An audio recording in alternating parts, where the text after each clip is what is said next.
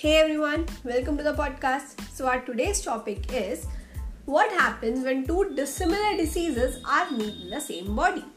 और we can say कि आज हम aphorism number 36 से 42 को कवर करेंगे. तो सबसे पहले dissimilar disease पता करते हैं कि क्या होती है. Dissimilar diseases are दो diseases जिसके अंदर हमारा डिफरेंट ओरिजिन है, डिफरेंट मैनिफेस्टेशन है, डिफरेंट एक्शन है. मतलब दो entirely different diseases which are not at all in similar in action. वो एक ही बॉडी पे एक ही टाइम पे जब दो अलग अलग जगह पे एक्ट कर रही है तो उससे हमारी बॉडी पे क्या इफेक्ट आ रहा है, ये हमारा क्वेश्चन है. ठीक है, तो इसके अंदर हमारे 3 केसेस बनते हैं. केस 1 जो कि हमारा अफोरिज्म नंबर 36 से 37 कैरी करता है.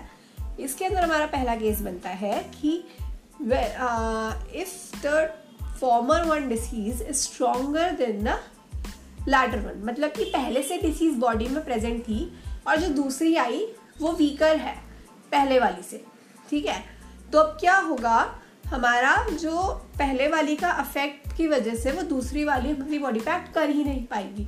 तो हमारी बॉडी ने सेकेंड डिसीज से बचा लिया खुद को due to the action of the first disease.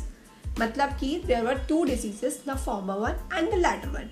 Former one is stronger and the latter one is weaker. So due to action of the former one, the lighter one will repel and it does not give any effect to the body. Okay?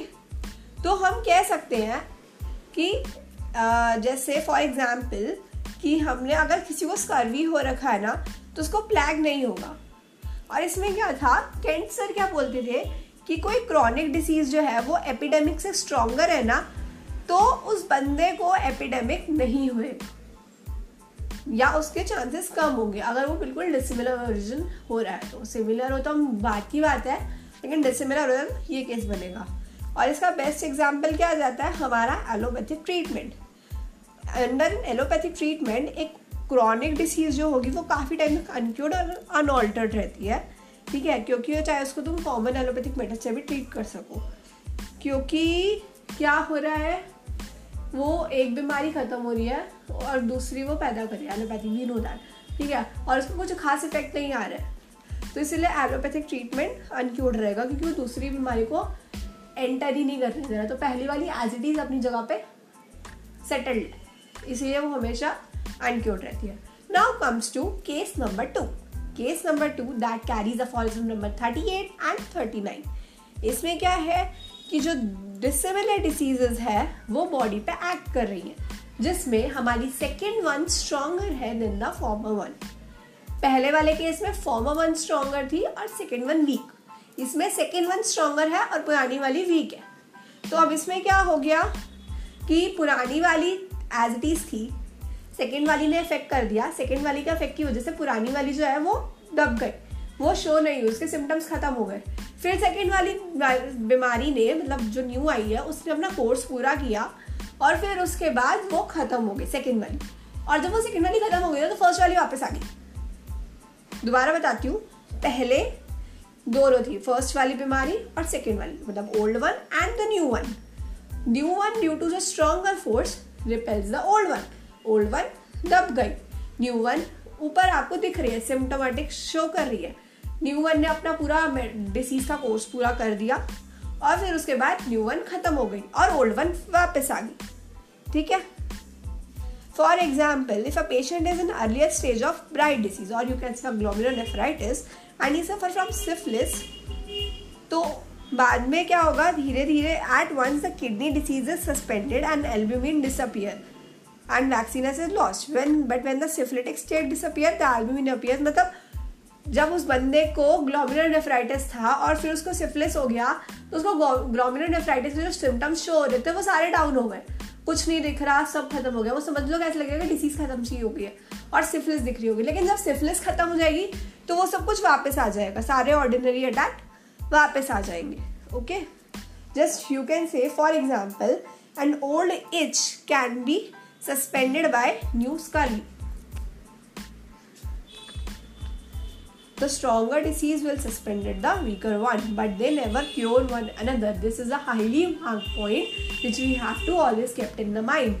पुरानी नई बीमारी आने से पुरानी वाली ठीक नहीं हुई है, वो बस सस्पेंड हो गई है, कुछ देर के लिए चली गई है. वो वापस आएगी, ठीक है।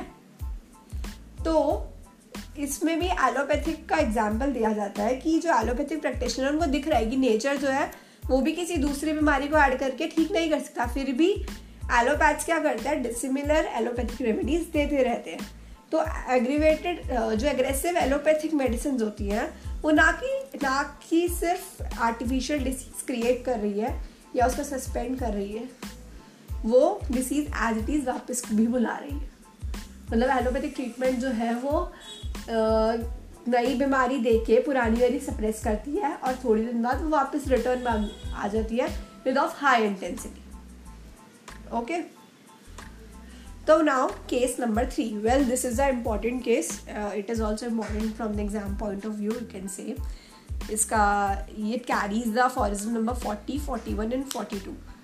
Okay, तो new dissimilar diseases continues to act long on the organism. Case 3 क्या है कि 2 dissimilar diseases जो है वो दोनों ही chronic है और दोनों ही body पे लंबे टाइम से एक्ट कर रही है। तो क्या इसके अंदर क्या होता है, वो ना पुरानी वाली के साथ जुड़ जाती है और एक कॉम्प्लेक्स डिसीज बना लेती है। और इसमें भी ये नहीं होगा कि दोनों ही, जैसे एक बीमारी है जो लंग्स पे वर्क कर रही है, एक है जो लिवर पे कर रही है, दोनों क्रॉनिक है, दोनों एक्ट कर रही है, तो ये दोनों मिला के एक बीमारी बना लेंगी, ना कि दोनों ही लंग्स पे एक्ट कर रही होगी। Each one of this disease occupy a particular organ और अ लोकेलिटी। ओके, और बाकी की डिसीज के लिए बाकी का एरिया और डिसीजेस के लिए छोड़ देगी। और जो डिसिमिलर डिसीजेस होती है ये ना तो एक दूसरे को ठीक करती, ना एक दूसरे को रिमूव करती, ना एक दूसरे को सस्पेंड करती, ये सिर्फ हाथ जोड़ के मिलके फ्रेंड बन के बॉडी में रह जाती है। तो कर के अंदर क्या होता है, जो हमारे मिक्स मियाज़म आते हैं ना, सोरोसिफिलिटिक और सोरोसाइकोटिक, वो सारे इन सब चीज़ों के चक्कर में आते हैं। ओके, और ये बनाती हैं आपकी complex diseases. Now complex diseases is of 2 types, natural complex diseases and artificial complex diseases. Natural is कि बॉडी में एक क्रॉनिक डिसीज थी और हमने फिर दूसरी भी पैदा कर दी, मतलब खुद ही आ गई हमारी बॉडी में, दैट इज नेचुरल। ये थोड़ा रेयर केस बन जाता है आपको कभी कभी का। लेकिन एक होता है कि बॉडी में डिसीज थी और हमने एक दूसरी एलोपैथिक मेडिसिन से दूसरी बना दी, that is you can say allopathic medicine के साइड इफेक्ट्स और the reactions these are kind of, कि उसकी वजह से दूसरी डिसीज पैदा होगी। Now it has become artificial complex diseases. Okay, और इसके अंदर और ये जो केसेस होते हैं ना आर्टिफिशियल कॉम्प्लेक्स डिसीज के, ऑलमोस्ट इनक्योरेबल केसेस होते हैं। बहुत रेयर चांस होता है कि ये ठीक हो जाएगा। We can manage the case but we don't say कि we can completely cure it. हमारी बॉडी के अंदर क्योंकि क्या होता है, नेचर ने सेट कर रखा है कि एक बार में ना बंदे को एक ही बीमारी होएगी, और जब जो डिसिमिलर डिसीज एक्ट कर जाती है तो they do not remove them each other, they do not highlight each other, they do not cure each other. वो अलग अलग ऑर्गन्स में रहती है और अलग अलग जगह को पोजेस करती है और उस पर अपना एक्शन देती है। ओके, तो this is all about what happens when 2 dissimilar diseases meet in the body. Aphorism 36 and 42. 36 and 37 covers about case 1 when the former one is stronger, then what happens due to their repulsion, weaker one will not affect on the body. Case number 2, aphorism 38 से 39, then the latter one is stronger, then the former one just suspended, and after the course completed by latter one it comes back. And the next is 41, 42 and 43, case 3. It forms a complex diseases. 2 chronic disease join hand in hand to form a complex diseases. Okay, it is somewhat incurable. So this was all about aphorism 36 and 42. Hope you like my podcast. Please share it with your friends and we'll meet in the next lecture. Bye bye.